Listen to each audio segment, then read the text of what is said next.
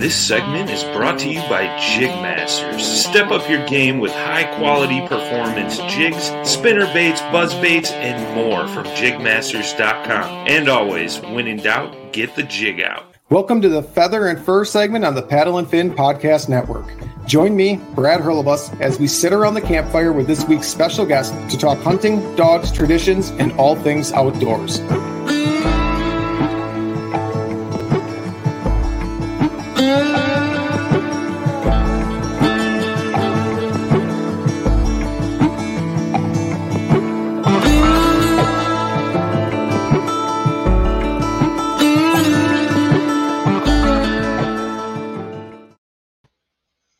Welcome back, everyone, to the Feather and Fur Podcast. Again, I am Brad Hurlbus, and today we have Parker McDonald on as our special guest, and we are going to talk kayaks, hunting, and just a little bit of everything outdoors, so we're going to bring him right on in.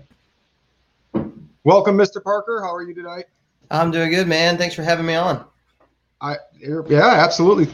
Appreciate you coming on. I mean, as you know, because you have your own podcast, finding guests can be difficult, but it's always nice when we all can just kind of meet up and do the whole podcast thing together. Absolutely, man. It's one of the most underrated difficulties of being a podcast host. When you started out, you're like, man, there's so many people I could talk to. And then by like week 3, you're like, I don't know who else to talk to. I feel like I talked to everybody already. I know. It's like I've got all these friends in the hunting community, and they're like, and half of them won't talk because I get it. They're shy. They're antisocial, everything else. We hunt solo. I mean, it's not normal. I mean, there's some group hunting activities, but most of the deer hunters are solo, right? I mean, you have your little get together afterwards, but yeah. So it's like you whittle through your friends quickly, then you're reaching out to like friends of friends and like random social media contacts. And it's like, this is a lot of work on the back end. It is. And what I find most of the time, I'm kind of a procrastinator when it comes to that kind of stuff. When it comes to like putting something on somebody else, I kind of procrastinate. So without fail, what almost always happens is when I'm like really like proactive and I get a guest and I schedule it a week in advance or 2 weeks in advance, and I always like the day of I'll send a message and like, hey, you guys good? Oh my gosh, I forgot. And like I totally forgot about it, or like, man, I had a work thing come up, and then I'm still left in the situation of, okay, well, I got to figure something out last minute. So I typically wait until like the day before, and I'm like, I'll send a message like, hey, kind of had a last minute, cancellation or whatever. Yeah. And would you be willing to come on? And then what I usually find is that gets guests to commit because they know 2 days in advance or 1 day in advance if they're going to be free or not. They're not going to tell me, they're free when they really aren't. So, and most guys don't really know what their schedule is. They have to ask their wife, and they usually don't before they commit to being on a podcast. This is true. This is true. Before we jumped on here, I was loading my wife's kayak about an hour ago to get her on the water so she could go do some paddling with some friends. And she's like, are you coming with? I'm like, nope, tonight's the night that worked out for everyone. So have a good paddle. Yep. Hey, that works. It does. She's actually paddling a flooded lake. So it's part of a 3-lake chain. And they had been pumping the middle lake. So it's Crystal Fish Mud Lake area up in Wisconsin here. And they've been pumping Fish Lake for years into mud, and their pumps couldn't keep up anymore. So now Crystal is overflowing into Fish Lake. And I'll show you. I wish I had some pictures on here. I was ice fishing out there this year, sitting on the roof of the house with my feet on the ice. That's how much, like, this lake is flooded to the point where water is up through the first story, pushing almost the second story now.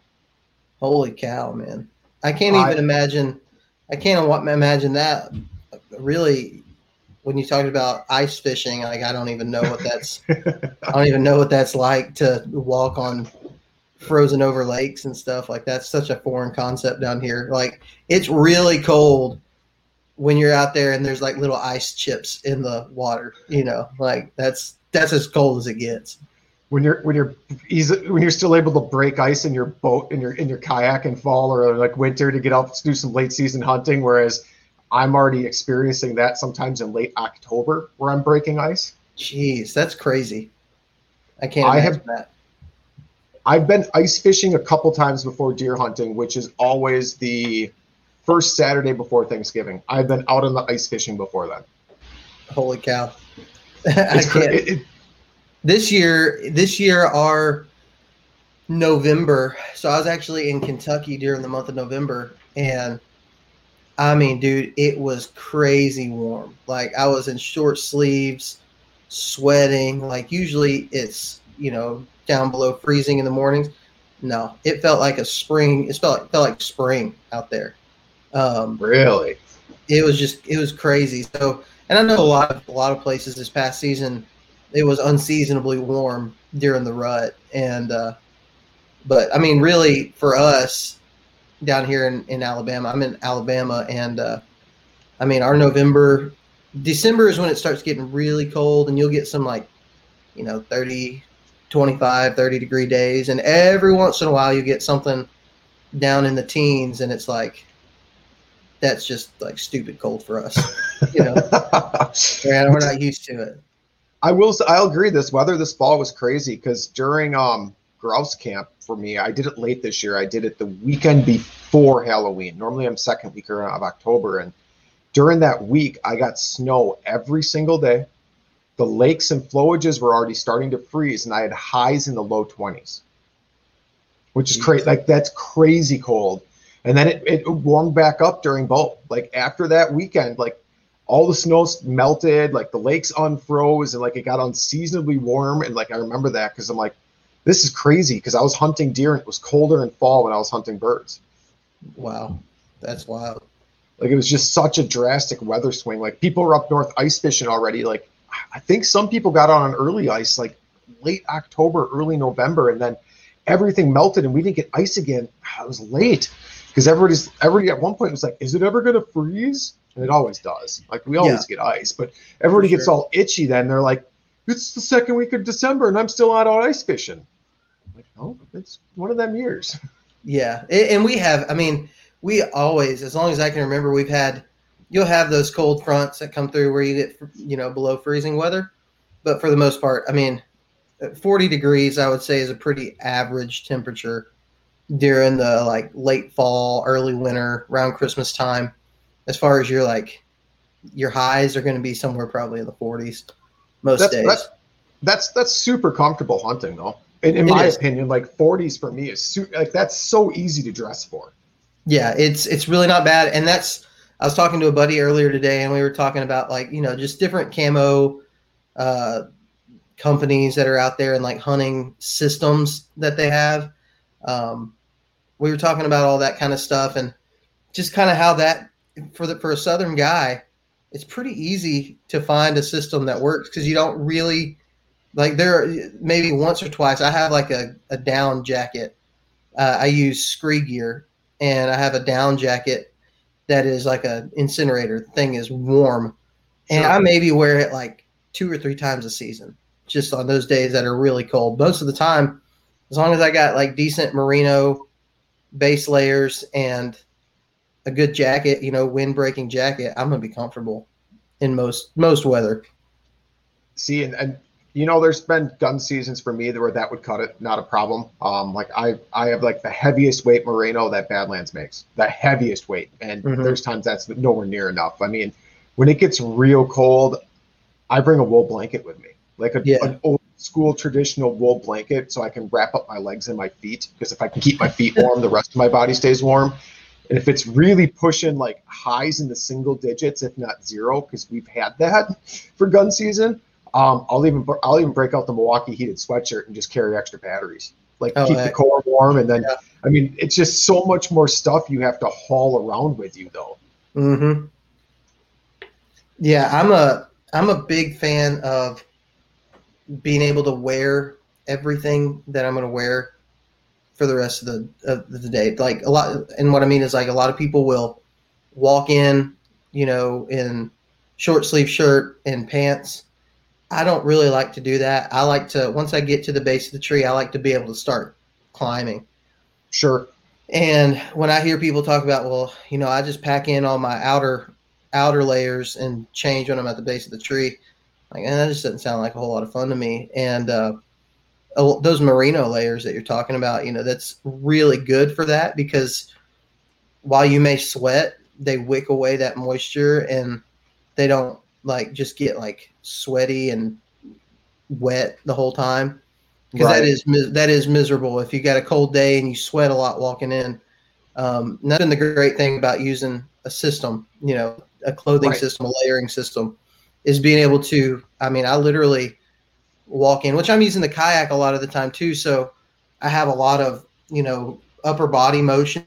And so that keeps me pretty warm. Sure. But, I don't sweat. And that's a big part about doing that system. A lot of people say that hunting camo doesn't really matter. And when it comes to patterns, it probably doesn't. But having a system that works and a system that's like designed for that style of hunting, it does matter a pretty good bit when it comes to staying in the woods. I agree 100%. I hate to say you get what you pay for with some things, because some things you don't. But when you start talking like different materials that hunting clothes can be made out of, and even not just hunting clothes, we can break it into hiking clothes and just outdoor wear altogether.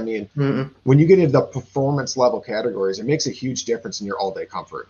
It does. And the style of hunting that I do most of the time is when we start getting, so anybody who's listening who's familiar with Alabama, you'll know that Alabama has weird ruts. So if you were to look at a rut map of the state of Alabama, it looks like a weather radar and like a hurricane blowing through, because it's like a heat map type thing where they have different colors for times of the rut. We have like 4 or 5 of them here. And so where I hunt most of the time, our rut, like peak rut, is second week of December, usually like December 5th through we'll say the 15th. That's when you're going to get the highest like chasing activity, and it may not be peak breeding, but it's peak chasing. Sure. And so that's a cool part. Then you got places in North Alabama, like far North Alabama, just, really 30 miles away from where I'm at, where January is like late January is it. And then South Alabama, you got late January rut. And then you got parts around like Eufaula, Alabama, which is right on the Georgia border. And their rut's like in November, like early November. It's really a strange rut that we have here. And it definitely, if you're going to hunt in this state, you have a lot of opportunities to hunt the rut. And so that means you have a lot of opportunities to hunt all day long. And so you want something comfortable. That's kind of my point, is like for a Southern guy or somebody who's in Alabama or Mississippi, they have kind of the same type weird ruts. And if you're going to hunt these type of areas, you really do have a lot of opportunities to hunt the rut from November through February, till your season's over. You could chase a rut, whereas most parts of the country, you pretty much guys are preparing for that Halloween through November 14th time frame. That's what it is in Wisconsin, almost like clockwork. And you might get a little variance between the far north and the south, but not much.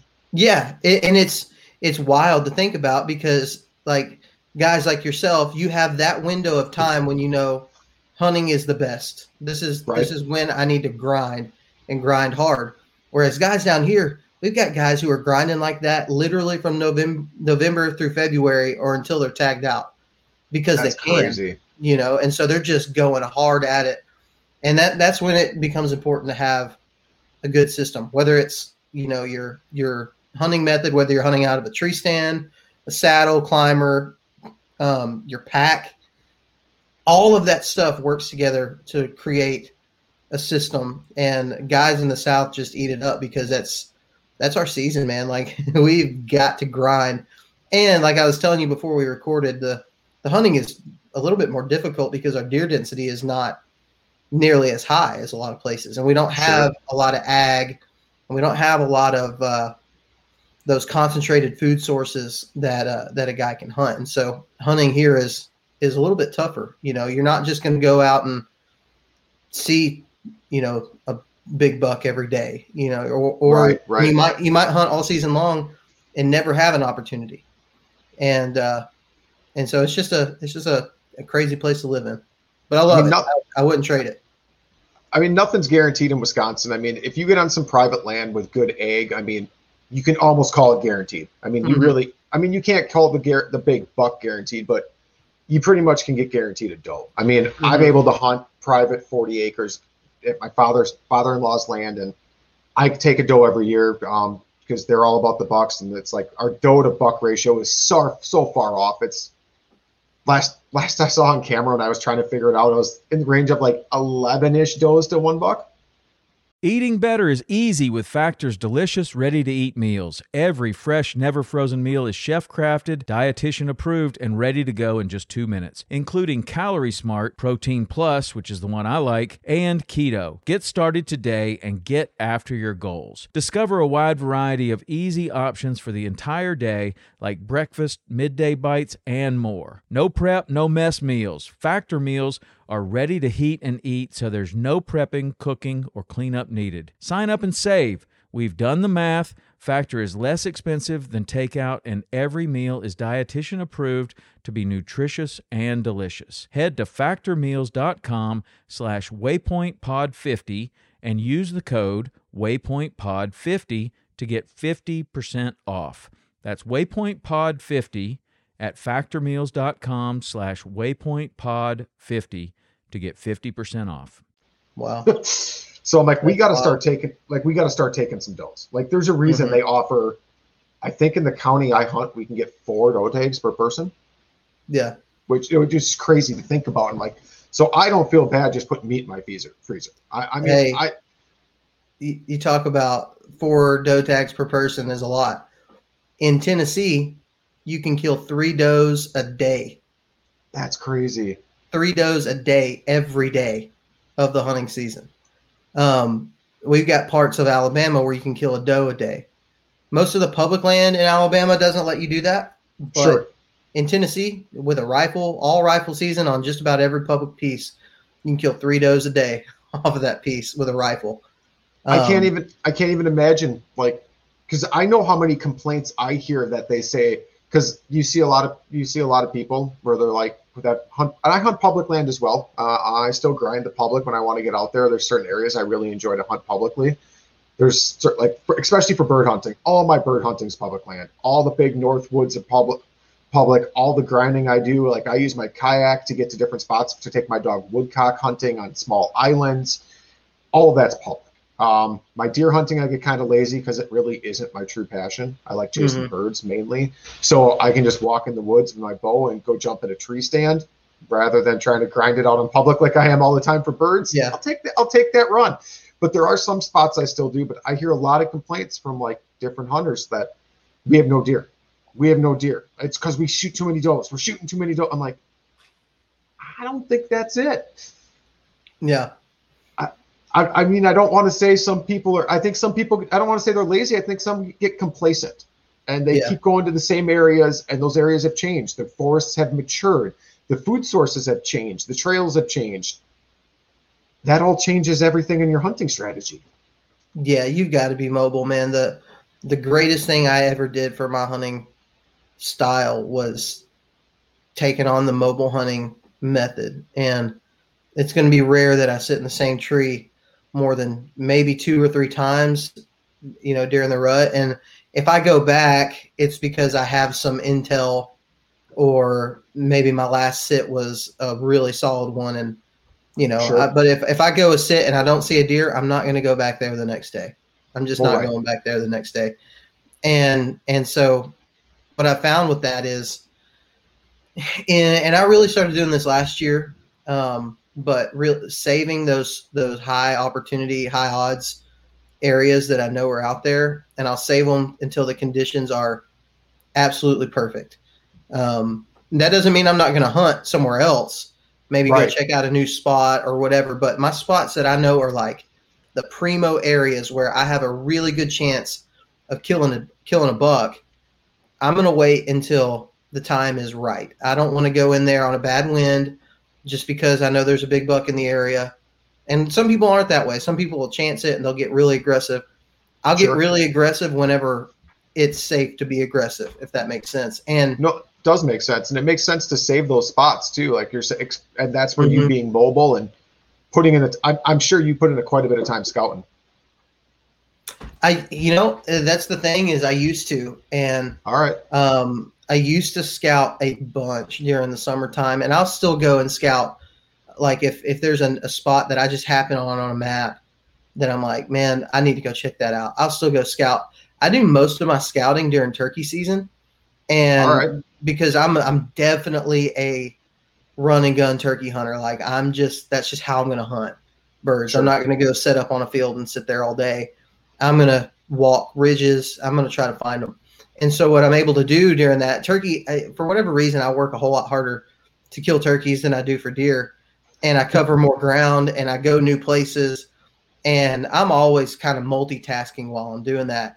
I'm going to be concentrated on turkey hunting, but if I find something that's like, man, I need to mark this for deer, then I'll do that. And actually, he's not on this wall. He's upstairs. One of the bigger bucks that I've killed on public, I killed him a couple years back, and it was a spot that I wasn't even planning on deer hunting it. I had went in there during the spring and thought, man, this looks good for deer. I ended up shooting a turkey in there that day.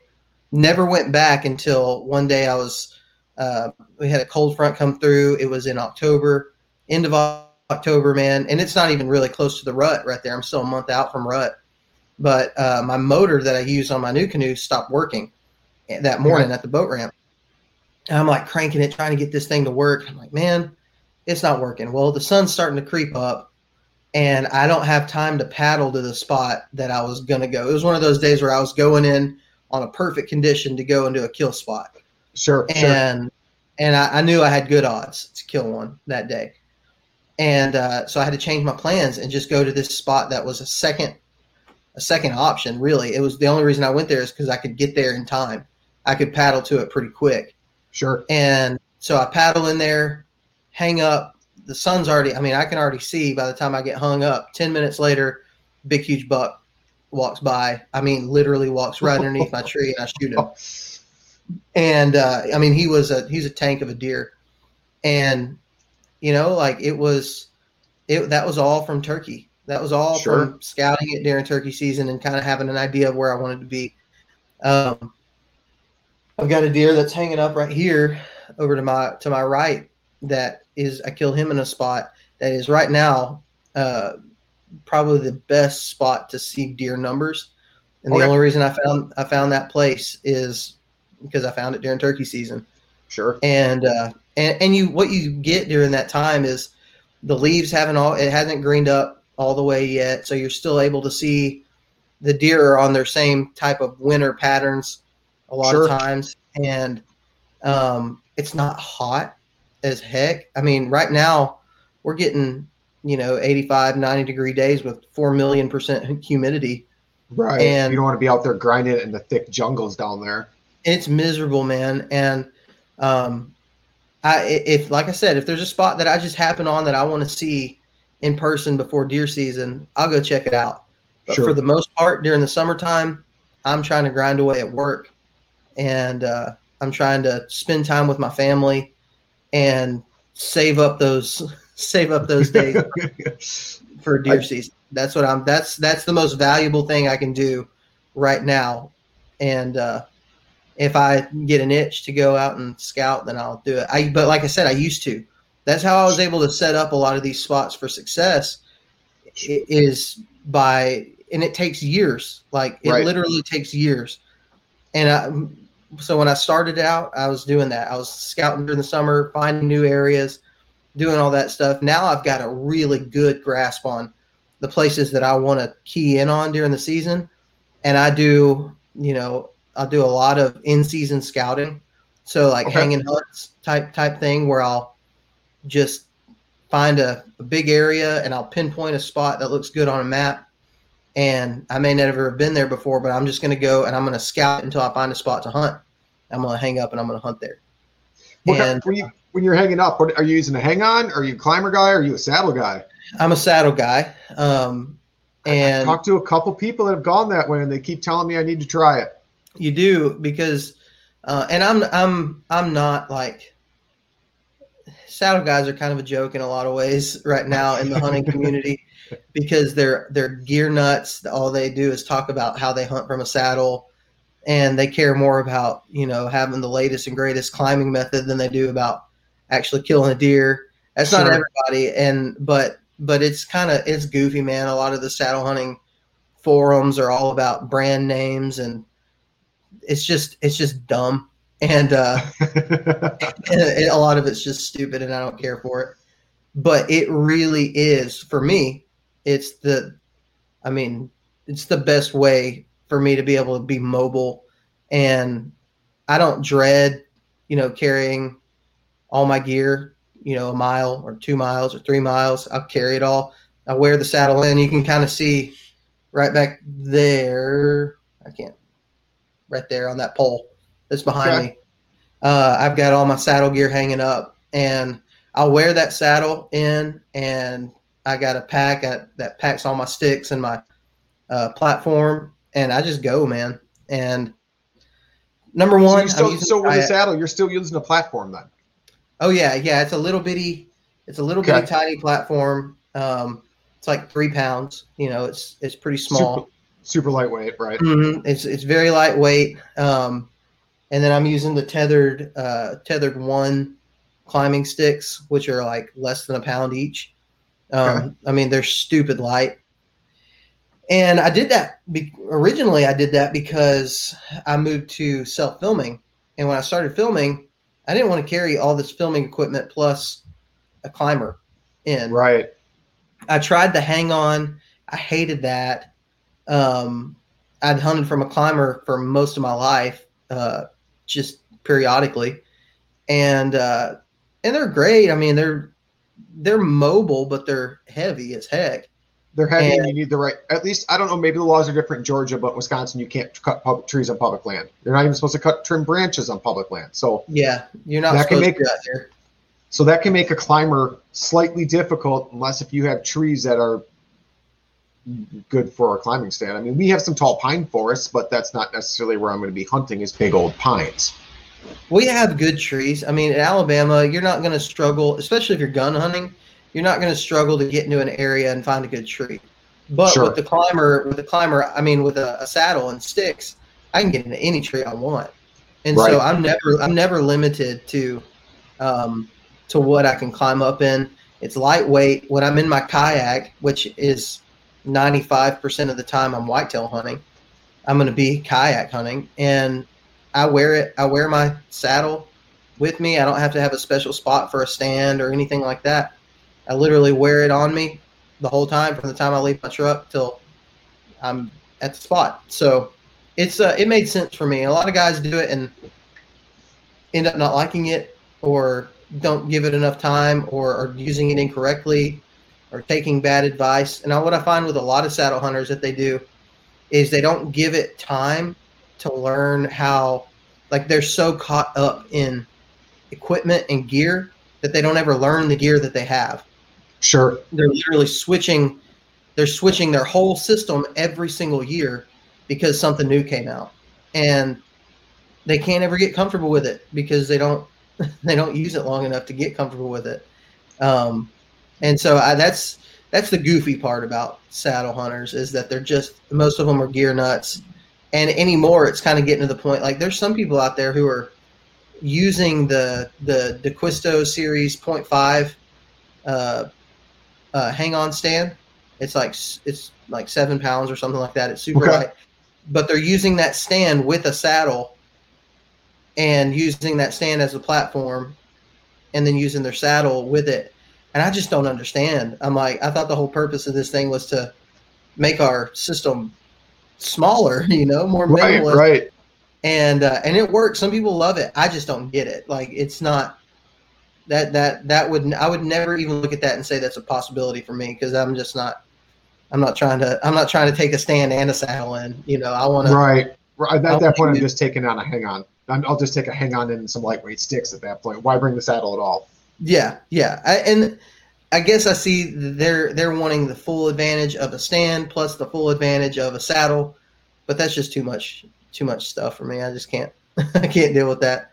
But But I do love it, man. I suggest anybody who's hunting public land for sure to give it a shot. And Tethered does these teach and train events all throughout the summer, where they'll host these like demo days in different cities, in different areas. They'll host these demo days where you can come and test out all their stuff, because most saddles aren't in like sporting goods stores.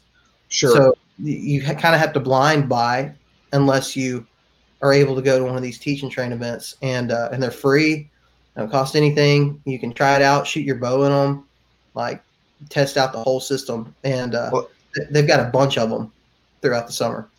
That's cool. It's cool that they're taking that much effort in the community to try to get their gear out and get people comfortable in it too, rather than, oh, we can sell you this or we can show you actually how to use it. Oh, let's take it one step farther. Bring your bow with. Try to shoot out of it. I mean, it's almost like kayak demo days. Like when we take people out on kayaks and show them the difference between the stability of the Flint versus the F12 and how the Pursuit paddles and all these different things, and the Unlimited. Once I finally get mine, I can't wait for that. It's kind of the same way right there, because that way they're like, we're showing them how it works and making them comfortable so they know what's going on. So it's really cool to hear like different parts of the industry are doing the same thing in a completely different aspect of it. Yeah, and as far as I know, Tethered is the only company doing that right now, which Tethered, everybody who knows about saddle hunting probably knows about it in some way because of Tethered. All right.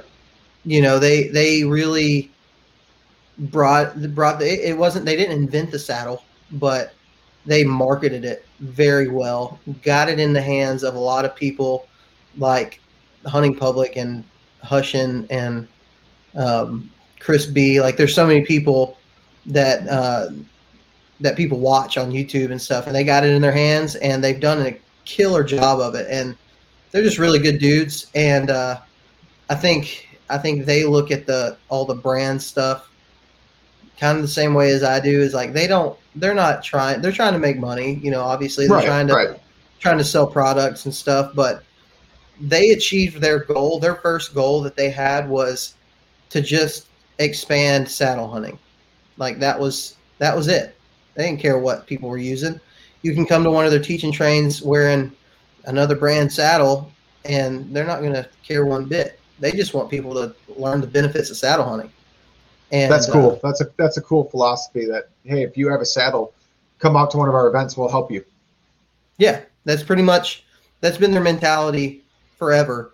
And of course all my stuff is Tethered. I started working with those guys at the very beginning. I was good friends with them before they started the company, and they kind of helped me get going with it. And the first time I ever heard about it, I was actually a guest on a podcast talking about kayak hunting and how I took my climber in and stuff. And Greg Godfrey, who's the owner of Tethered, before he had Tethered, he sent me a message on Facebook. It was like, man, I'm listening to you on this podcast, and you need to be in a saddle. There's no reason anybody using a kayak to hunt should be using a climber. That's dumb.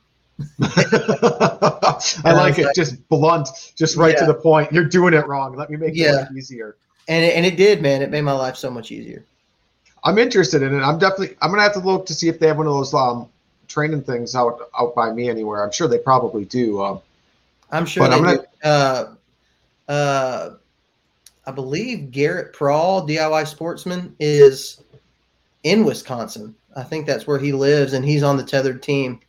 So I'm sure they got several of them up there up north that you could probably get your hands on one.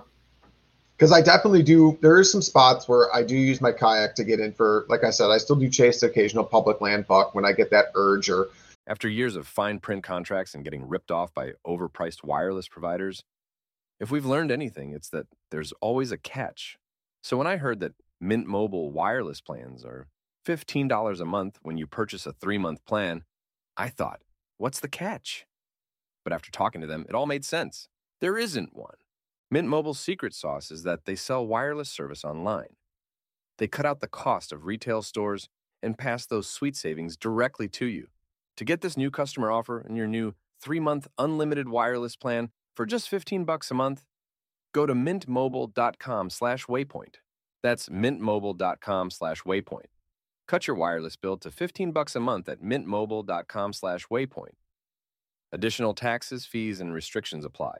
See Mint Mobile for details. The last season I really did that was when my dog got hurt early on in the year. This was a few years back, but he had a thorn go through his paw and completely come through the top and just butterflied open. Oh my God. Like it was bad. It was real. So it started with him starting to limp a little bit. And I found a little tiny, like just this little tiny hole on the inside of his foot. And I'm like, what's going on here? So I clean it up and it doesn't get clean. It doesn't get clean. So I was actually able to get a bunch of mud and like goo and like pus out of it. I'm like, ay. So I cleaned it all up really good. I took him to the vet the next day. I really like my vet. They got me in right away. No questions. They're like, we can't even find the hole. Like this is like one of the best amateur cleanup wound jobs we've ever seen. I'm like, hey, I pay attention when I come here. Yeah. But that night, like he was kind of like gingery a little bit and then my dogs sleep on the beds with me, man. They're part of my family. He jumped off the bed and he yelped. I looked down, there's blood all over the carpet. I'm like, what just happened? I look at the top of his paw and it's just split wide open. Oh, I don't know what came out of his paw. I never found it. It probably was somewhere in the floor or whatnot. I don't know if it was like it had to have been. It was definitely stiffer than like a fox awn or like a plant leaf or like any of those like little plant awns that like to travel. It was definitely stiffer than that. Sorry. We got guests coming in. I don't know what's going on here. Anyways, so yeah, we were in there and we were like, no, I'm all thrown off. Mr. Daniel Perry from The Real, I believe he's on The Real. No, what show is he on? I should know this. Just kind of jumped into our stream quick, kind of threw me for a loop. He's gone now. Anyways, but yeah, that year when my dog got hurt, I got real big into public land deer hunting because I couldn't chase them birds. Because I could, don't get me wrong, but I don't chase birds without my dogs because my dog is my whole experience there. And I don't do this I do it for more than just taking like harvesting meat or taking an animal. It's the whole experience for me. It's far more than killing to me. Like that's like the so far down on the list. That's just icing on the cake if I'm successful at that side. But if myself and my dog are out in the woods chasing grouse and we get some flushes, even if I don't get a shot off and my dog is working great and beautiful sunrise and the birds are holding, that to me is far more important than coming home with a bird in the bag. Yeah. Yeah. So that was the last year I really chased deer hard just because I couldn't hunt with my dog. And I'm like, it's not hunting without my dog. Sure. Yeah, I understand that. I'm similar it's still deer hunting, but like if my kayak is out of commission or if there's something I have an issue, a lot of times I'm just like, I don't really want to go because that's my whole experience that I enjoy is using that kayak. And I've killed deer not using it in the past several years, and they're not nearly as memorable for me. Once you've had that experience of like putting a deer on a boat and paddling it out, and like there's just something about that experience that's just surpasses dragging, and like sure or packing one out or doing that kind of thing. And so my standard for the experience, my standard for bucks isn't like huge, like I want to kill a decent deer occasionally if I'm in the right situation and if time calls for it. I may shoot a smaller buck too. Like it just depends on the situation, but overall, like I want to kayak it out if I kill one. Like it's just how I am. And I actually got to this buck that's right here on the wall, the front one right there.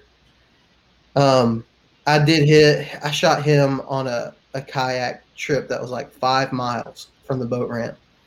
And that's it. That's moving. Oh, you also, was that with a motor? Because I know you did mention. So what are you using for a motor?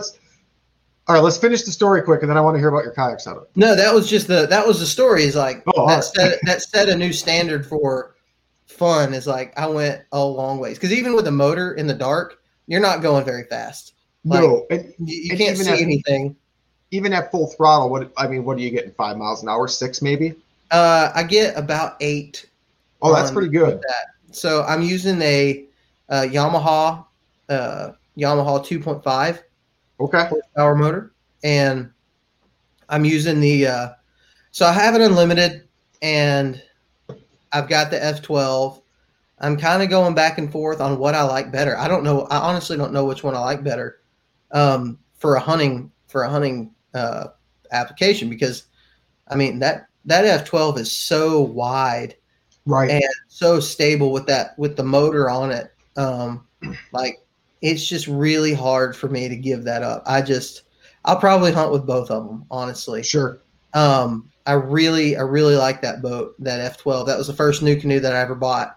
And man, it was long before I was on the team, anything like that. I was just trying to find the best kayak for hunting, and got that. I guess it was the first turkey season that I had it.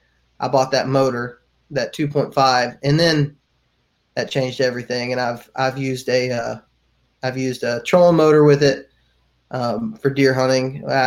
When that motor went out of commission that day when I shot that big buck, I didn't get the motor fixed for the rest of the season. Like, just because I was just so caught up in hunting. Like, I didn't Sure. want to take the time to go and take it to the shop. So I just used a trolling motor the rest of that season, and then got the motor back. And dude, that thing it's awesome, because so I tell people are like, man, you got so much money invested in that new canoe, you could just buy a John boat. And I'm like, yeah, but then whenever it comes to wanting to hunt a little small creek or a swamp or something like that, then all I've got is a John boat with a motor on it that I can't use. Or Right, if I want to right. drag my boat a couple hundred yards to a creek from a parking area, all I got to do is just throw this thing on a cart. I can't do that with a John boat. Like, I am limited a little bit on how far I can go and how fast I can get there, Right. You are. but I can still get there most of the time. I mean, 5 miles is a long ways to go in the dark, and That's I mean, a very I did long it. ways. I mean, It- it's a long that- ways in a boat. You know, Right. like that's Right. a long trip, I even mean, in like, a boat. so I was running the Pursuit last year with a 3 horsepower longtail mud motor for duck hunting, and I'm shocked you're getting 8. Like, I got 6.5 in clean water. Yeah. 6.5. But I mean, where it really shined was with like 4 dozen decoys in that Pursuit, like a dozen goose floaters, 3 dozen ducks, all my normal gear, through the lily pads and the thick weeds and the swamp. I still did 4.5 to 5. That's amazing. I want to get one of those. Are you just doing like the conversion kit type thing? I have an SPS mini swamp runner. Dude, So it uses the 3 horsepower Predator engine, and it's a true type, it's designed from like the Taiwan builds. It's a true longtail. that's amazing. That would be so perfect for a lot of the swampy areas down here in Mississippi, Louisiana. There's one WMA here that I'm not going to mention, but here in Alabama, where you absolutely have to have that. I can paddle it. Sure. For the most part, I can paddle it, but there's some spots where it's even too shallow to paddle. And if you don't have some type of mud motor, you're just not getting through it. So your boat still does need to float with this motor. It does 3 horsepower. It's not like a surface drive, because I also have an Excel F4 1651 with a 37 horse gator tail surface drive. I mean, I have that. I've got the kayak. They all have their different applications, because there is no perfect boat in my mind. Yeah. I love kayak hunting. I love kayak fishing. There's just some spots that I want to use a big boat to get to. Like, there's some spots on the rivers by me where it's a 7 to 9 mile run to get to the areas I want to hunt to the closest launch. Yeah. I haven't hunted them. I haven't, because it was just too far to get to. Because at 6 miles an hour wide open in the Pursuit, that's an hour and a half run. I've never even ran that thing for an hour and a half wide open. I don't know if the 2 gallons of gas tank can get me there. Yeah. Yeah. Yeah. You definitely don't want to take that chance, because even with the kayak, if I go 5 miles and my motor stops working, it sucks, but I can at least do it. You know, Right. it's a paddle vessel. You get stuck that far back there with a boat, and you're pretty much calling somebody to come get you out of there. Pretty much. That's that's bad. But like, the boat's going to open up so many things like that for me. And that's why another reason why I picked up a Flint this year, because I wanted that smaller, lightweight one. I will be hauling the Flint with the big boat to get back to some of these spots that other people can't get to. So have you ever used the what's it called? The Suspends all-terrain carts? I have used one once. I am purchasing one, like those heavy duty suspense carts, which are real similar to like that heavy duty Wilderness Systems carts, where it's got that nice bunk and then big. That cart's where it's at if you're hauling a lot of weight in a heavy kayak. It's amazing. So I actually used mine last season on this place. It's actually the same WMA that I was telling you, where you need a mud motor to get through a lot of it. But there's this one little spot that has a creek that's about 300 yards away from the parking area.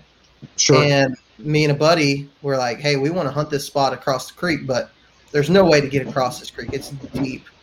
But you had to walk. You had to cart it like 300 yards through a cornfield full of mud. And that was the first time I'd used this all-terrain. I was like, well, I'll bring the cart, man. I haven't needed it yet. We'll see how it works. And, dude, it did it like a dream. I mean, I'm not going to say it was like easy necessarily, because you're still carrying a kayak on a cart, Right. through a field. But compared to other carts that I've used, I mean, the F12 is not a light boat. And we were able to just throw it up on that cart and go. And it was not bad at all. See, And that's where the kayak shines. I mean, there's some small spots I hunt that you can't get a big boat into. You just can't. Yeah. And I mean, they're decent paddles, but it's just areas that you can access. I mean, that's where the kayak shines. It gets you into these little areas that, unless you have a kayak or some sort of skiff or something like that, you're just not getting there with traditional equipment. No, I love it, man. And I probably limit myself a little bit in a lot of places because I'm always going to be drawn to the water access. Even some places where you don't need it. I shot a big deer in Kentucky this year. I shot a really good buck on November the 11th this year. And this place was not a water access place. It had water, but you didn't need water to hunt it. And I think I literally hunted the one spot that was a mile or more away from a road system. And that's where I killed that buck at. So it definitely worked in my favor for that. But if I would have hunted the place hard all week, I probably would have killed a buck, not kayaking. Right. But for me, like I said, that's just part of the experience for me. Like I'm gonna, do what I can to try to make it a water access hunt if there's any possibility of it. And I just love it. I love every part of it. It's not necessarily more work, but it's different work. And you don't see as many people utilizing it, which, especially if you're going to chase on public land, in my opinion, getting to where other people don't go and going that extra little bit of effort makes all the difference in your hunt. It's the same for like duck hunting. I mean, I can go hunt big public marshes and be 150 yards from someone else, and we might shoot some ducks, or I can grind it out and get back to these places other people just can't get to and spend the time to get there, where it's dragging my kayak 300 or 500 yards through like knee-deep muck until I can get to water to get into these spots. It makes all the difference. It does. And like I was saying earlier, I like to hunt areas and be intentional about when I'm hunting them and not put a bunch of pressure on a spot, until the conditions are right. And most of the time I can do that with confidence, knowing that nobody else is probably getting in there either, because I just don't see a whole lot of people out there. Like in one of the main areas that I hunt, it's one boat ramp, and I may see, there's about 2 or 3 other guys who do it on a regular basis out there. And you're talking about thousands of acres that they can hunt that is only accessible by water right there. Sure. So we're not running in on each other for the most part, with the exception of one of the guys. We all have a pretty good relationship, and we text and, help each other out. Somebody kills one, well, everybody kind of knows where they killed it at. It's not secretive. Right. Really as much. And, like I said, we have one guy in that does it. That's definitely not that way. And he's kind of a tool bag. And we've all kind of experienced him being a tool bag like that. And so, but I mean, it's really kind of a group of us, and we treat it kind of like our own like lease. It's like our own Right. home lease, and Right. we treat it as such. And the way I see it, to anybody who is willing to do that, to kill a deer, if they happen to get into one of the areas that I've hunted or that I want to hunt or that I know has deer, if they do the work to get there and they find that spot on their own, and not like, and what I mean by that is they're not like following me, Right. or going on some of my YouTube videos. I've had this guy that I was telling you about. He's gone on my YouTube videos and tried to figure out where I'm hunting at out there, and that's how he kind of found out about the area and told me it to my face. I was like, yeah, that's how I found out about this. That's taking internet scouting to an inappropriate level. Yeah, it was. There's a long story to that I could tell you the whole thing. He got to a point where he was like commenting on my videos and being like, man, I can't believe we had trail cameras go missing in there. And I'm not saying you're the one who stole them, but it sure is convenient that you were the person in there. And like, Wow. just kind of all kind of accusations and stuff. But he, he found it that way. But for the most part, man, if somebody just goes in there and we happen to run into each other, it hasn't happened yet. But if we happen to run into each other in the same area or somebody's hunting, I find hunter sign, it's kind of like you did as much. I respect that because you did it. Right. I know what it takes to get back here, and you did it. You did it on your own. Power to you, man. Let's help each other out. I agree 100%. Like respect earns respect, right? I mean, like you're putting in the work, you're getting it done. You're looking at the sign, you're looking at the different access points. You're like, I can do it this way to get here.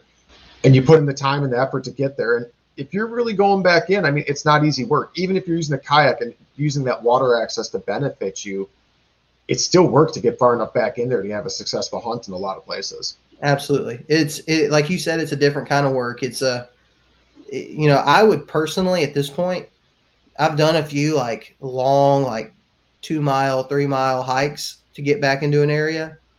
I would rather use a kayak just as far as the ease. It's a little bit of work, loading it up, front end work, getting your boat unloaded, and it takes time.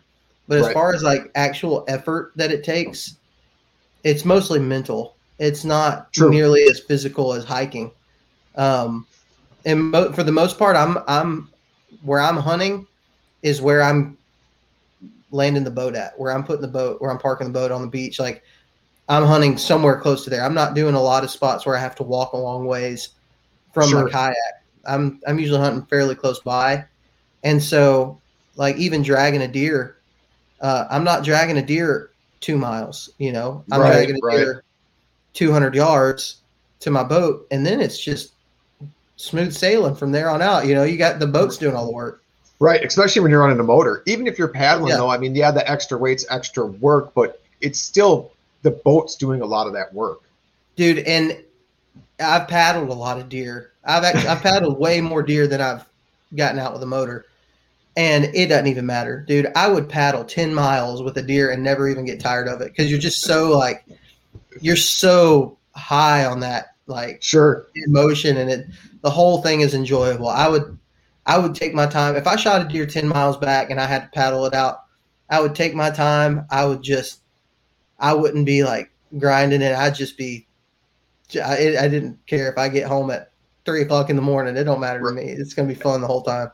That's the best part too, because you're sitting there and like when you drag a deer out, it's behind you and all you see in front of you is work, right? But when you're taking out in a kayak, the deer's in front of you.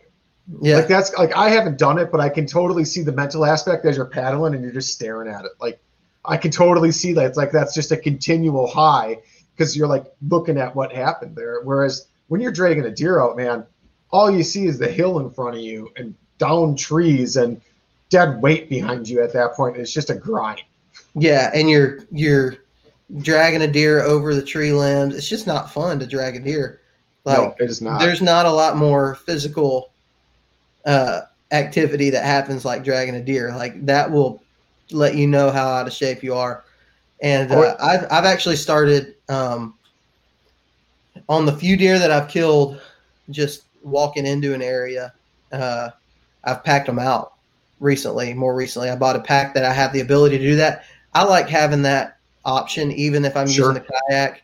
If I shoot a deer with my bow and it happens to run a mile or something, I want to have the ability to pack it out if I need to. Now, I'm going to do everything in my power to get the deer back whole because I like the footage and I like the pictures of the deer in the kayak. But right, if it comes to dragging a deer a mile and a half or packing it out, and that just makes life so much easier. So I started carrying some of the meat bags. Sure. And I carry them in my pack all the time just in case. See, like packing deer out for me doesn't even cross my mind because we have CWD in Wisconsin and our pack out rules are very different than other places. We can't leave anything behind, and the rib cage needs to stay attached to the spine and the head needs to stay attached as well. So you have to pack out that whole section. All you can basically do is chop off the quarters and the rest you have to try to pack out. And it's all got to come out. That's wild. So to me, packing out, like when you're not allowed to separate like the rib cage and like the head and like leave any bones or any trace behind, it's like, it's easier to drag it at this point, I think. That is interesting to me because I've seen videos from Wisconsin where the hunter packed out a deer.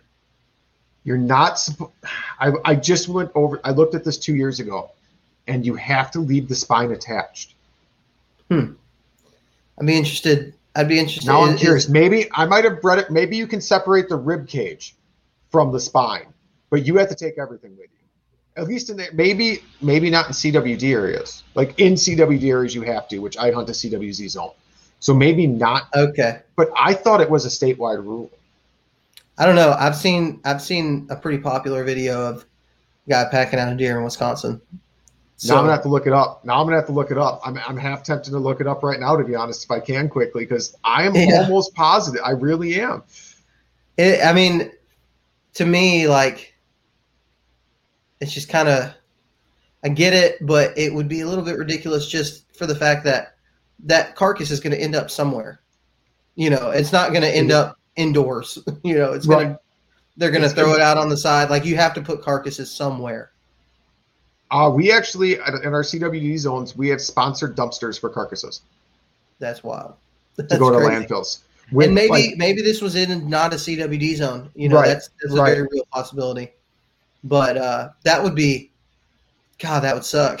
Because a lot of people are going deep into those like marshes and swamps and stuff out there. I was there last year. A friend called me. He called me. It was late in the gun season. He goes, "Hey, I just shot my first buck." I'm like, "That's awesome, man. Congrats." I'm like, "You're calling me because you need a hand, aren't you?" He goes, "Yeah, I am." I'm like, "I get it. We're good. I'll come out there and I'll give you a hand." And it was a long ways into a swamp, and it was thick. It was thick with buckthorn and everything that you would have in a swamp, and it was knee-deep muck in some spots and almost waist-deep. I'm like, well, we can't walk that way because I didn't bring waders. And it was work. And as you were saying, like, you don't realize how out of shape you are until you pack out a deer. That's what my buddy was like. And he's like, I didn't realize. He flat out said, he's like, I didn't ever realize how fat I got until I started to drag this deer. Yeah, dude, it's miserable. And I've done it a couple times. Like I shot a buck last year that it was a kayak access hunt, but the spot that I was hunting was about 3/4 mile from where the boat was, and I drug that deer that whole way. And that's about the longest drag that I've ever had to encounter out there. Sure. And I very well could have packed it out, but I figured I want to have the pictures. I shot it on a morning hunt, so I have all day to get it out here. I just paced myself. I'd go a couple 100 yards at a time and stop, take a break and I'm like this with everything. Like if I've shot a deer, I'm going to soak in the moment almost every time. Like, so when I drag 200 yards, sit down for 45 minutes, take pictures, share the picture with friends and family and stuff, and just soak it all in. And if it takes me 3 hours to get it out of there, I don't care. I've done what I came to do. And that's awesome. That's a great way to look at it. And I found it quick. So I'm going to read you the regulations, and it doesn't specify zone. So you can tell me how you interpret this. All right. Okay. Here we go. This is Wisconsin from 2020. Hunters may divide a deer into as many as 5 pieces to facilitate removal of the carcass from the field, but the head must remain attached to one of the 5 parts of the carcass. The hide, lower legs, if removed, do not count as one of the 5 parts. Only one deer that has been quartered may be stored or transported at a time prior to registration, but quartering deer can be transported with intact deer. The lower legs up to the tarnish joint on the hind legs and up to the carpish joint on the front legs may also be removed. All parts of the deer except the entrails must be removed from the field. Seems pretty clear. 5 parts. So if you take off the 4 quarters, that's the rib, the spine, and the head attached. Yeah, I mean, I'm not saying, I don't know whose video that is. I've never seen it. I'm not going to call anybody out on this. That's not my job. If he did something illegal, he already would have been reported, right? Because nobody, and maybe I read that wrong, but I read 5 parts, and if you take off 4 quarters, what do you have left? Well, the one I'm thinking about probably, I mean, it was this person's probably most popular video, but it's not like it wouldn't be like a big, huge name that a whole lot of people have seen. Sure. But that's wild. I mean, I've had stuff like that happen, man, and I'll go ahead and I don't mind saying it on here, but like there's weird rules about like carcasses or like any type of gut matter going into the water. Sure, I can see that. Water, and I've had videos where I didn't know that. I mean, that seems like a ridiculous rule because, you know, if fish got to eat too, right? Yeah, if I throw a gut pile in the water, what's the difference in using like chicken livers to catch catfish? You know, like right. That's going to be gone so fast. But I actually had a guy send me the law, and he was like, "Hey, I know you didn't do this on purpose. I know you're not trying to break the law, but there is a rule on this that you can't actually do that. It's against the law." And I was like, "Wow, well, you learned something." So, I mean, it's not that big of a deal for me to just leave it on the land. Right. I mean, you're right there. I mean, you were on dry land when you're most likely on dry land when you shot the deer, unless you're hunting over some sort of water area, which to me in archery, if you're doing that, I give you credit because you couldn't even track a deer then. Yeah, no, I mean, most of our terrain here is pretty rocky and mountainous. Okay. So most of the time, like when I beach the boat, I'm going uphill from there. Got it. The water's at the bottom, the lowest elevation, and I'm going uphill. And so sometimes like I'll gut a deer right there on the beach. But part of my reasoning for doing that is that seems like the best way to get rid of the waste, you know, and right. And also there's the aspect of I don't want some other joker out here riding around seeing a gut pile and be like, oh, somebody's hunting here. Maybe I can hunt here. I want people to not know that you can hunt that area. You know, right. I know. I get it completely. I mean, where we hauled that deer, I mean, a lot of depending on where we are and depending on the scenario, a lot of times we'll gut a deer before we drag it out to save the weight. Right. I mean, a lot of people do that. There are certain spots where we've hunted where we intentionally didn't gut the deer out even on that land. We loaded it in the back of the truck and we gutted it at a house and threw it in a garbage can because we didn't want anybody to have any idea unless you're that good of a tracker where you're like, there was blood here and follow the blood trail. Unless you saw that. I mean, I didn't want any obvious sign like on this public land we were hunting, like we're hunting here. Yeah, absolutely. I get it, man.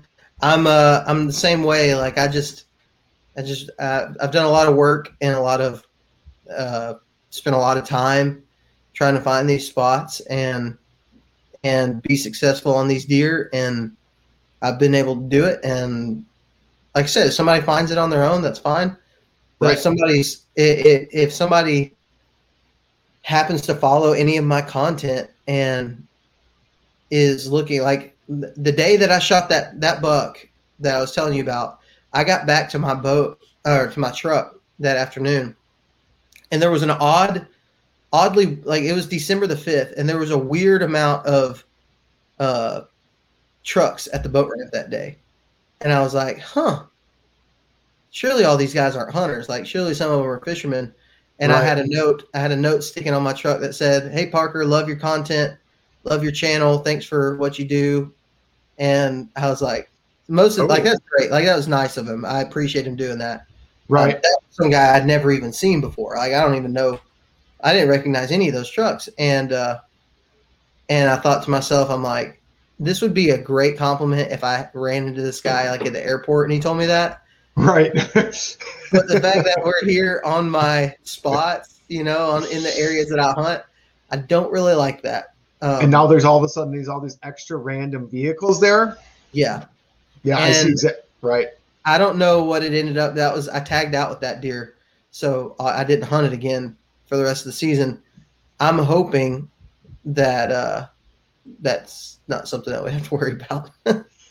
And I get it. Like, I don't put out a lot of content. Like, I don't do any video stuff. Like, I would like to get into it one day. I just don't have time right now. I'm really trying to up my photography game before I do anything else. And really, I have a really big goal this year is to try to tell my hunts, like the story of my hunt through pictures. Like, I really want, like, each picture that I post to any type of social media to really try to portray what I was seeing and feeling in that moment, rather than just like your snap and shoot. Like, I really want to try to up my photography game this fall. That's my goal. Yeah.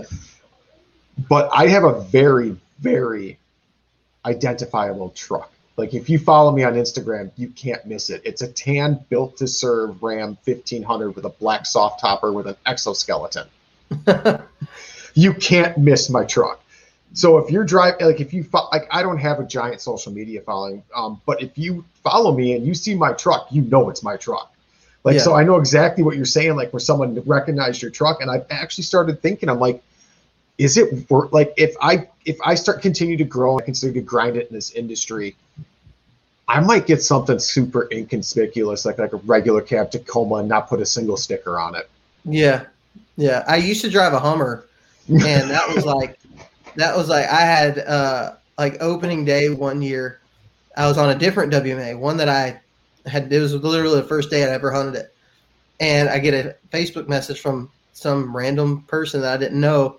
They're like, "Hey man, saw your truck parked at the boat ramp. I imagine you guys are hunting so and so WMA. If you kill anything, let me know. I live real close. I'll help you drag it out." Super nice, but it told me, like, yeah, Hummer is probably a really recognizable vehicle.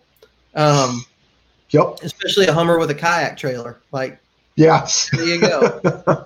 So now I've got just a regular Silverado, and it's, you're going to see a lot of them out in the woods. It's not anything that super sticks out, but I got a great big tethered sticker on the back of it, and that's where that's how people recognize it. Yeah, it's got that, and then a new canoe sticker on it, which I realized it was probably dumb to put all those stickers on it. That's why I don't have a single one on my truck at this point. I've thought about it. I've got like stickers lined up, and I've thought about and my trucks it probably doesn't matter because my truck's already recognizable enough, right? But it's like, it's just one more way for someone to know exactly where I am. Well, the thing is for me is that I try to not think like, oh, people know who I am. Like, I don't ever want to, I don't feel like that. Like, I don't feel like people should know who I am, or people know. And when I walk into a sporting goods store that, people are going to recognize me from my videos. I just feel like a normal person, that just the same way as I was before. But then the more you have those type of situations happen, I got a message from a guy last week, 2 weeks ago, something like that. He was hunting in Kentucky in the same place that I was hunting. He saw my truck there driving around. Didn't realize it was my truck until he watched my video of that hunt. And he was like, "Man, I saw your truck driving around. I saw it in the video.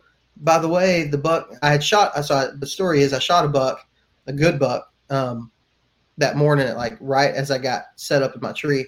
Shot a good buck, sat there for a little while longer, had another buck come through about 10 minutes after I shot. I filmed it, and then I had a freaking Mondo buck, like a giant, come 20 yards, and just watched him, and I got some footage of him. And this guy was like, "That big buck, I got it on trail camera. I recognized it, and I got it on trail camera." And he sent me a picture of the deer. So there are cool situations like that where you make those connections. And you get some intel. He ended up sending me the trail camera picture of the deer, and it was 100% the same deer. And it was just really cool. He said it was about a mile. The thing that was weird, he said it's about a mile away from where you were hunting.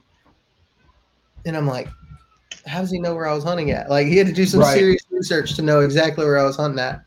But it was just you have those cool situations like that. But it really is important when you're creating content and putting it out there for everybody to see.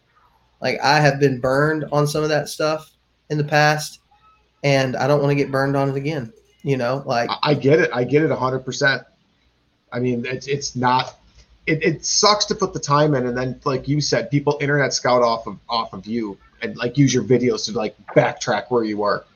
You can't put anything, like when I'm on the water, I try not to post any kind of picture that has anything that could be like a landmark to people who know that water source well. Sure. There's one spot that I hunt, and I'm not worried about people listening to this knowing about it, but it's got a big, huge, like a great big boulder, like 20 foot tall, 20 foot wide. It's just huge, a big, huge boulder sticking up out of the water right where I beach my kayak at. And it's hard not to get that boulder in the pictures. But I promise you, anybody who is familiar with this water source is going to be like, oh, I know where that's at, because it's just so easy to see. And like bridges, getting like any specific bridge or anything like that, any part of the boat ramp, like I wasn't as careful when I first started as I am now, because I was more concerned about making the video good. And if it had the boat ramp, I wanted those shots, shots. But now, man, like I've had people comment on YouTube like, hey, that looks like so-and-so lake, or that looks like you're hunting this river.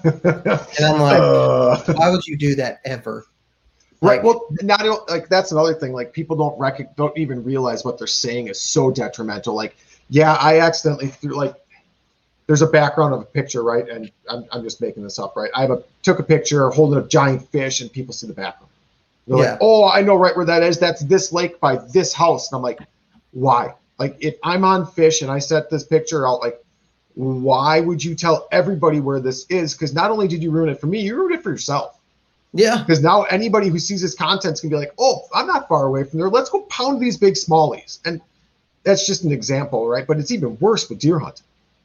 Yeah, it is, because, these guys they can be ruthless, man.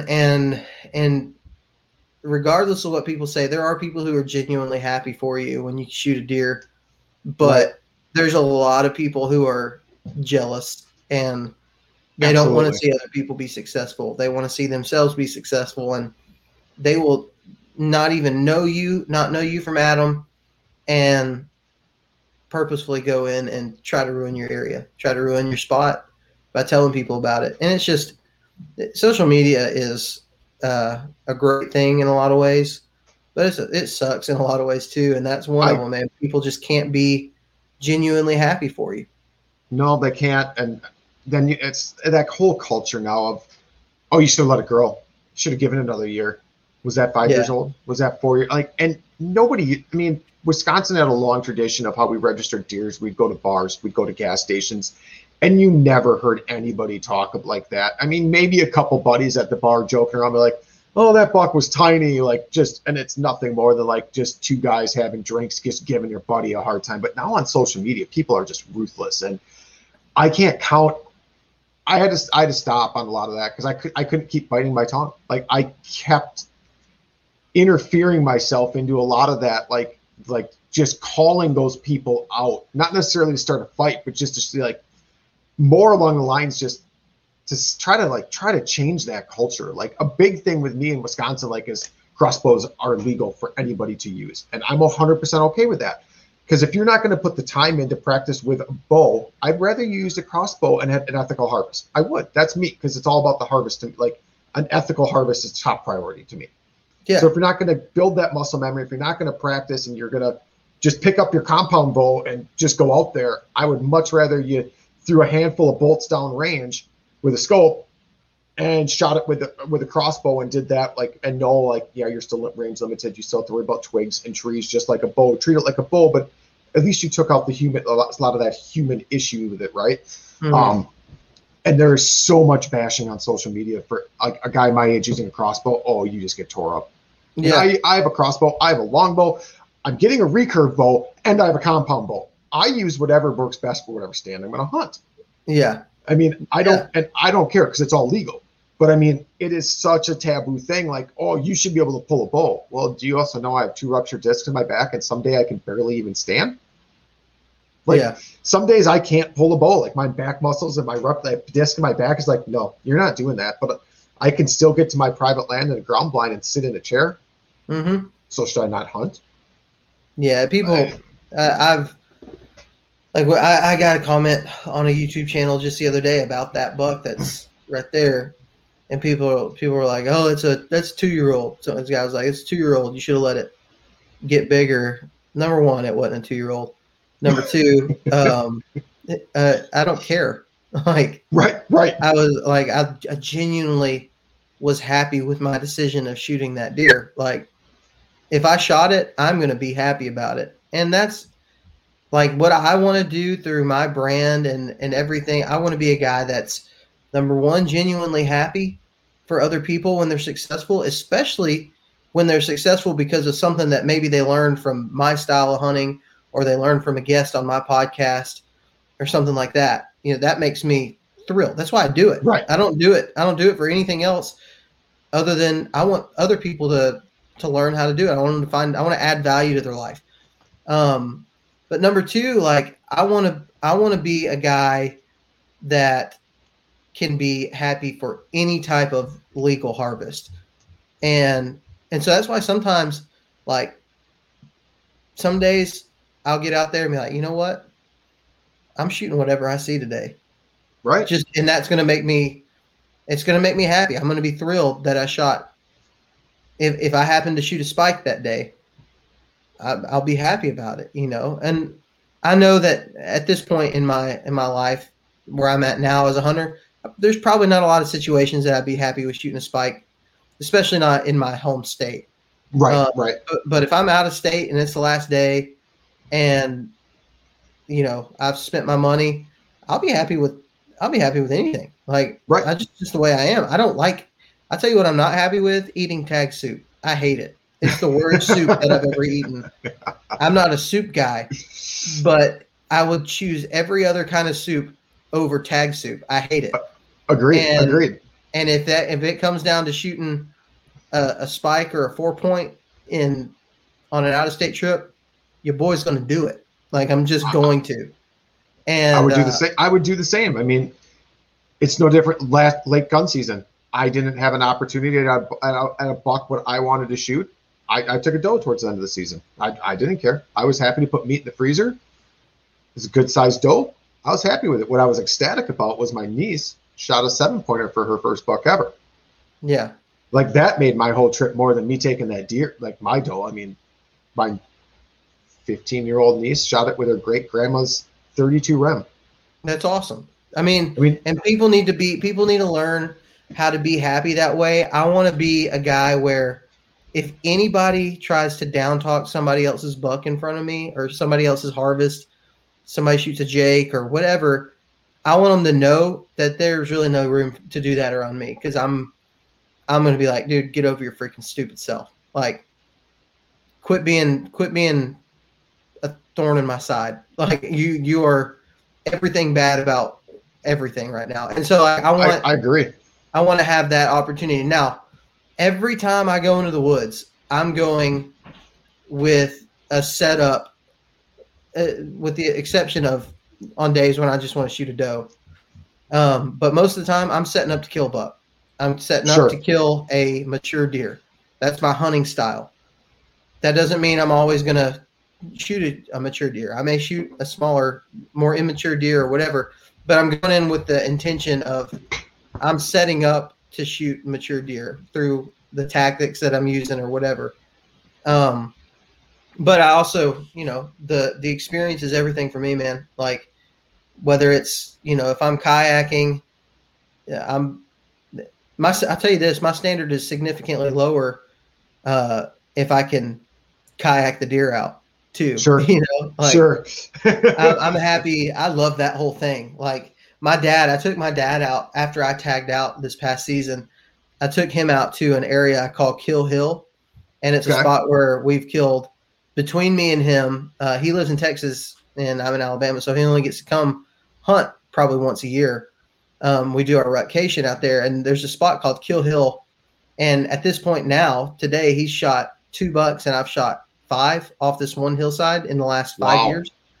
I mean, almost every year since I started hunting out here, I've seen a deer die on this same hillside within 20 yards of each other.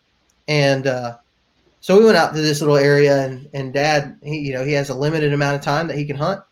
And we get out there, and we're wore out, we're tired, and we see this little spike come running by, and we're both set up in our saddles, and everything about it, man. I was already tagged out, so I was actually getting to hunt with him and film his hunt. Nice. And I turn around, look behind me, and I'm like, Dad, there's deer running at us. I get up the camera, see that it's got antlers, antlers at all. He pulls up his gun, shoots it left-handed. It was his first deer out of a saddle. We got to be together when he shot a deer, and we haven't done that in years. I mean, it's been so long since we've been able to do that. And just everything. And it was his first deer to kill using a kayak. That's awesome. And so it was his first time he's gotten to put a deer in a kayak and paddle it out. And he was so looking forward to that. Dad's 57, not getting any younger. And we probably only have a limited amount of years before we can't hunt that way together anymore. He's not going to be able to go and hunt out of kayak because it is physically demanding of a person. And so it was just so cool to be out there with him and get that on film. That's my favorite video I made all year. I shot 4 bucks, 5 bucks, something like that this past season, and a couple of great deer. And Dad shot that little spike, and that was my favorite hunt of the season, just because of the experience. I don't care, man, about the antlers are great. I do care about them for me. It's a part of it. It's a part of it, right? I mean, that mature buck in the right situation makes the hunt. But then that spike in this situation with your dad, and that's what made the hunt. Yeah, it did. And I mean, there were so many cool things about it. We were up there in saddles together. We hadn't got to do that. This is his first year saddle hunting. Doing it with the kayaking in there together, and you getting to film it on film. Yeah, I got it perfectly on film. It was just everything that went into that. That's why I do it. I don't do it for the antlers. While they're a great plus and they're a big part of it, that's not the main reason why I do it. And so that's what I've always tried to have come across with my brand, with my channel, with my podcast, is that, we're out here to make good memories and to live our lives to the fullest and to set goals for yourself. If shooting a 150-inch deer is part of your goals, then don't settle for anything less than that. Right. But if your goal is, I want to shoot 3 deer this year on public land, or I want to shoot 3 deer period, then don't settle for anything less than that.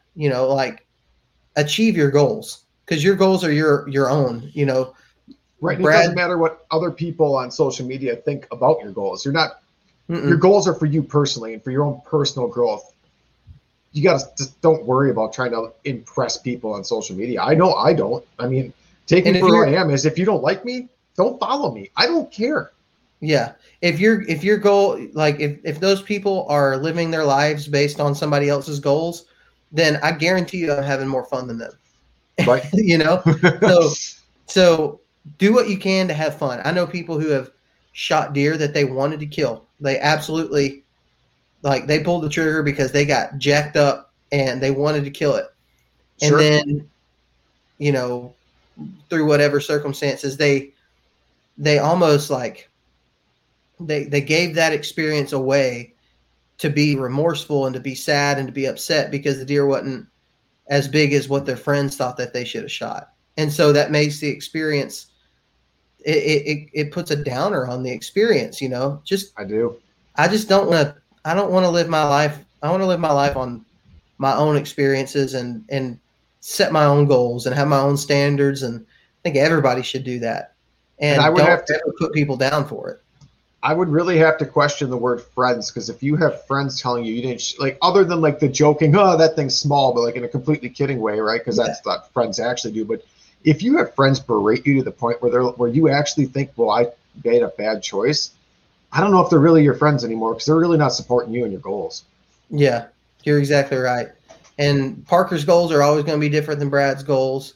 Absolutely. And sometimes my goals may have a higher standard than yours, but sometimes yours might have a higher standard than mine. You know, like you're talking about going out with a longbow.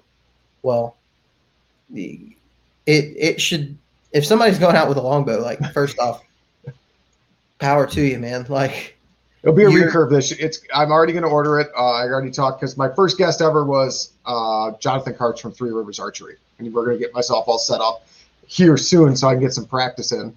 I've got my recurve getting a string on it right now, and I'm going to try to kill deer with it this year. I want to kill a deer with it. I'm going to actually, once I get my unlimited, I'm setting it up for bow fishing to practice with it this rest of the summer bow fishing. I'm going to do a light setup with the mud motor. That'll be cool. So it looks like a tiny little mud boat, like this little mud boat bow fishing rig, which will be pretty sweet. Yeah, that'll be sweet. But it's going to really help build that muscle memory and that muscle strength shooting that carp all night long. Yeah. But yeah, that'd be cool. Some of the public lands I want to go hunt. I want to do it with the recurve, and I understand, like, it's going to be hard. I mean, you're talking a very limited range. Yeah. I mean, we're not talking a compound bow here or a crossbow with 50-yard shots or anything like that. At this point, without having much practice, I'm thinking 10, maybe 15 yards is all you can close to consider it. Sure. Yeah. I know he shoots like competitions at like 60 and 70 yards with his longbow, and he's got no problem shooting a deer at 40. But for me personally, no way. Yeah, it's not happening for me. I'm excited about it though. You know, it's just another new challenge, and that's what I want. You know, I want my challenges to be, you know, whatever I decide at the beginning of the season.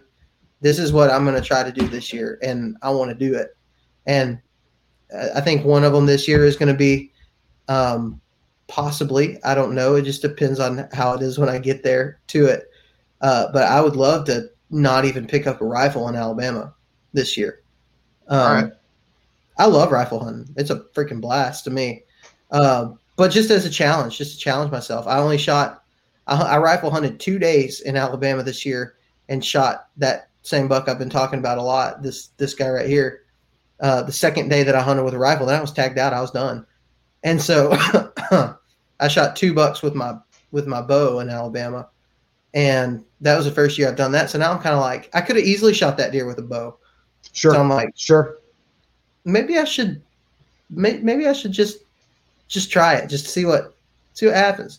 Because if I did that, dude, that would be like such a cool experience for me. Because I was raised in the South. I was raised in Texas and in Alabama, where, I mean, when you deer hunt, most people do it with a gun. Right. You know? It's and not Wisconsin, like a lot of northern states. Well, Wisconsin has a huge gun deer tradition. It is huge. Yeah. But y'all's gun season is pretty short, isn't it? 9 days. Our gun season here in Alabama, our gun season runs from November, where I hunt, from November 1st through February 10th. That's gun season. Every day throughout that. Every day. So now, do you have to wear blaze orange the entire time? Just a hat. All right, so that's like completely. So we have more gun seasons than just that. Our traditional gun deer hunt is 9 days. Mm-hmm. Depending on what zones you're in, CWD zones, all that change certain things. The week after our traditional 9-day is a 7-day muzzleloader hunt. Then the weekend after that, there is like a 4-day antlerless only hunt in certain counties. And then there's a holiday hunt as well, which is in CWD's areas or other high-end quantities. But for the most part, our traditional season is just that 9 days throughout the state. But during any gun deer season, you have to wear 50% blaze on the upper half of your body, whether you're using a gun or a bow. That's definitely not for us. I mean, in a lot of the South is this way. Tennessee is that way. Tennessee has a really, really long gun season. Georgia has a long gun season. Florida has a long gun season. And you're talking like center fire rifles. Sure. You know, I mean, that's the tradition here. And we get, so the way our season usually works is where I hunt is open from, it opens October 1st and for bow season, then you get about 7 days, I think. At the end of that, you get about a week of muzzleloader. Okay. And then gun season starts. rifle season starts, and it'll run that long until you're tagged out. Now, a lot of the WMAs out here, they'll have specific gun hunts.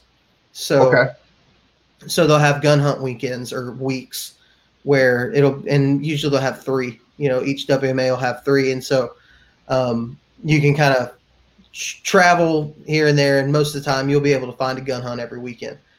In the national forest areas, you can rifle hunt from daylight till dark, November crazy 1st through February 10th. I mean, you're tagged out.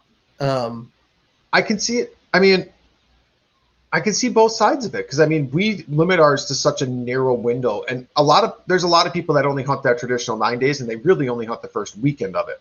Mm-hmm. And our woods are so busy on public land, it's crazy. It's to the point, like it's nuts, because if you get all these deer hunters out there, 600,000 in the state, if I remember right, is our tag numbers normally for gun deer. So you have that many people. Got to give or take 5 or 10% that's too hungover to get out there, and we are from Wisconsin. It's a big drinking state, but if you pushed it out throughout the year like that, I wonder how much difference it has on like success.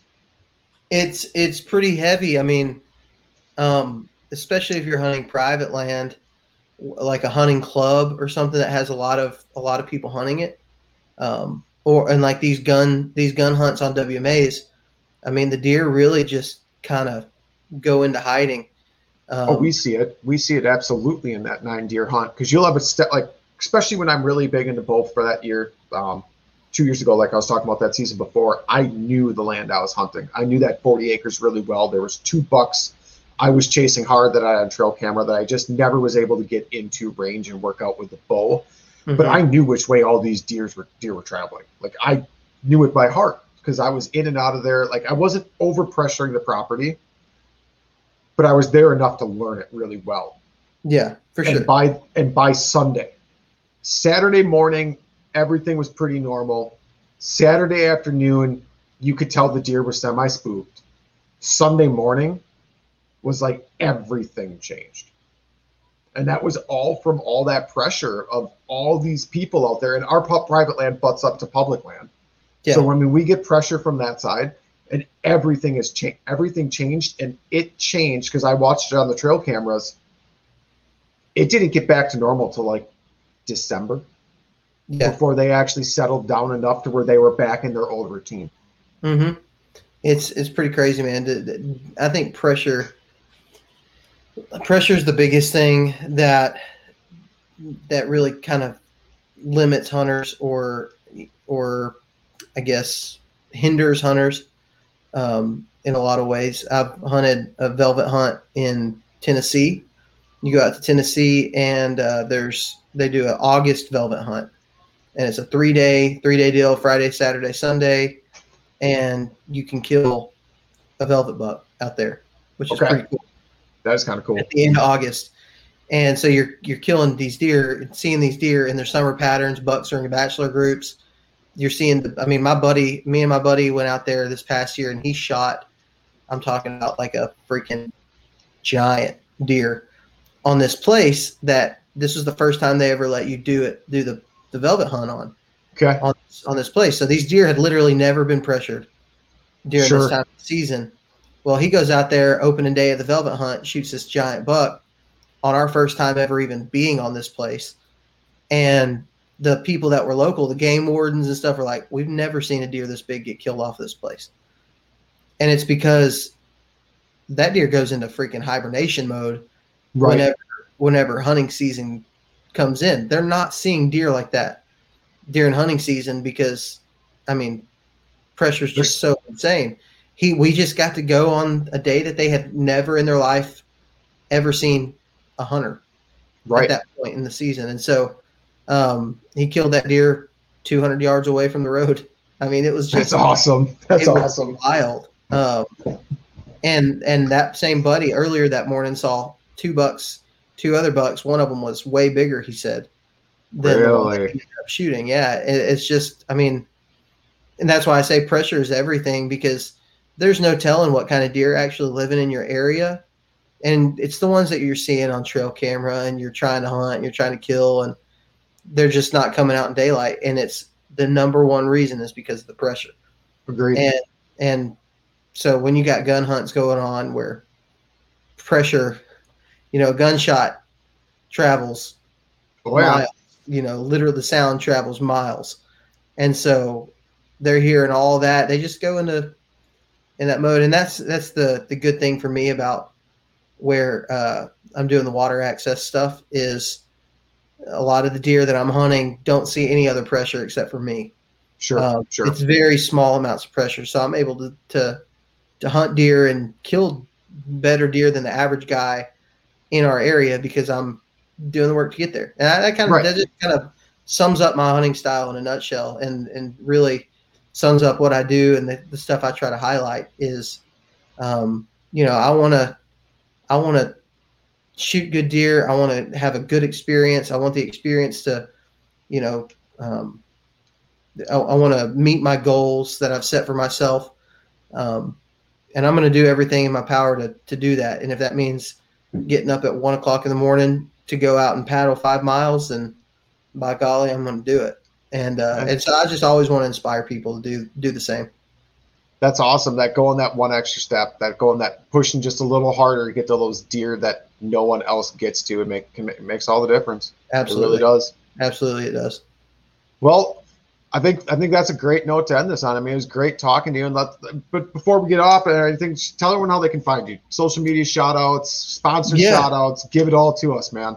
Yeah. So like I mentioned before, I have a YouTube channel. It's called Southern Ground Hunting. And that's also the podcast. So I run a podcast through the Sportsman's Nation podcast network, which is where you might find Nine Finger Chronicles podcast. You find Land and Legacy, DIY Sportsman, and like a million other podcasts. There's so many podcasts that are joining that network every day. So more than likely, if you're listening to this, there's probably a podcast geared towards your area or your likes. So you can go check out Sportsman's Nation podcast network on anywhere podcasts are found. I do the Southern Ground Hunting podcast, really gear everything towards the Southern hunter. I try to keep the Southern hunter in mind. But believe it or not, we have a lot of listeners from states like Wisconsin, Michigan, Pennsylvania, states that have high hunter numbers because pressured deer are going to be pressured deer. And so they end up learning a lot from that. And then I have Instagram, Facebook. You could find it at Southern Ground Hunting on both of those. I'm trying to think. I have a website, southerngroundhunting.com, and I try to post some articles, blogs, and stuff on there. I also have merchandise, hats, T-shirts, things like that on the website, so you can check us out there. And other than that, I've got a TikTok that I'm trying to start, but everything I post gets deleted because it has dead animals in it. So I'm trying to figure out how to make quality, engaging content on TikTok without a dead animal in it, which is That's hard. why I just use Instagram Reels. I've been playing with the Reels. Yeah. I haven't done the TikTok yet. I'm doing the Reels too. And it's still hard to Agreed. come up with funny ideas. So, Agreed. But you can find everything on all those platforms. I try to post pretty regularly on all of them. So. Perfect. Again, I appreciate you coming on, Parker. It's great chatting with you, talking deer hunting, talking kayaks, talking tactics. It was great. Absolutely, Brad. I appreciate you coming on, man. Maybe we can link up someday and try to catch a fish or shoot a deer or I'm always game to swap hunts, man. I'll get you up here on something. I'll get down by you. I'm always game for something crazy like that. So absolutely, man. We'll make it happen. Perfect. Well, thanks for being on, and to all you tuning in, I really appreciate you listening, and until next time. Thanks for tuning in to another killer episode on Paddle and Fin. Don't forget to go check out our website at paddle_and_fin.com. Don't forget to check out the YouTube channel at Paddle and Fin. If you got a question, comment, want to hear from a future guest on a future episode, feel free to email us at paddle_and_fin@gmail.com. Don't forget to follow us on social media at Paddle and Fin on Facebook and Instagram. Shout out to our show supporters, Angler. The Angler button and app just makes for a better time on the water and creates a virtual logbook for every fishing outing out on the water. Shout out to Rocktown Adventures, located in northern Illinois, for all your kayaking, camping, and hiking needs. Shout out to Jig Masters Jigs. When in doubt, get the jig out. Go to jigmasters.com.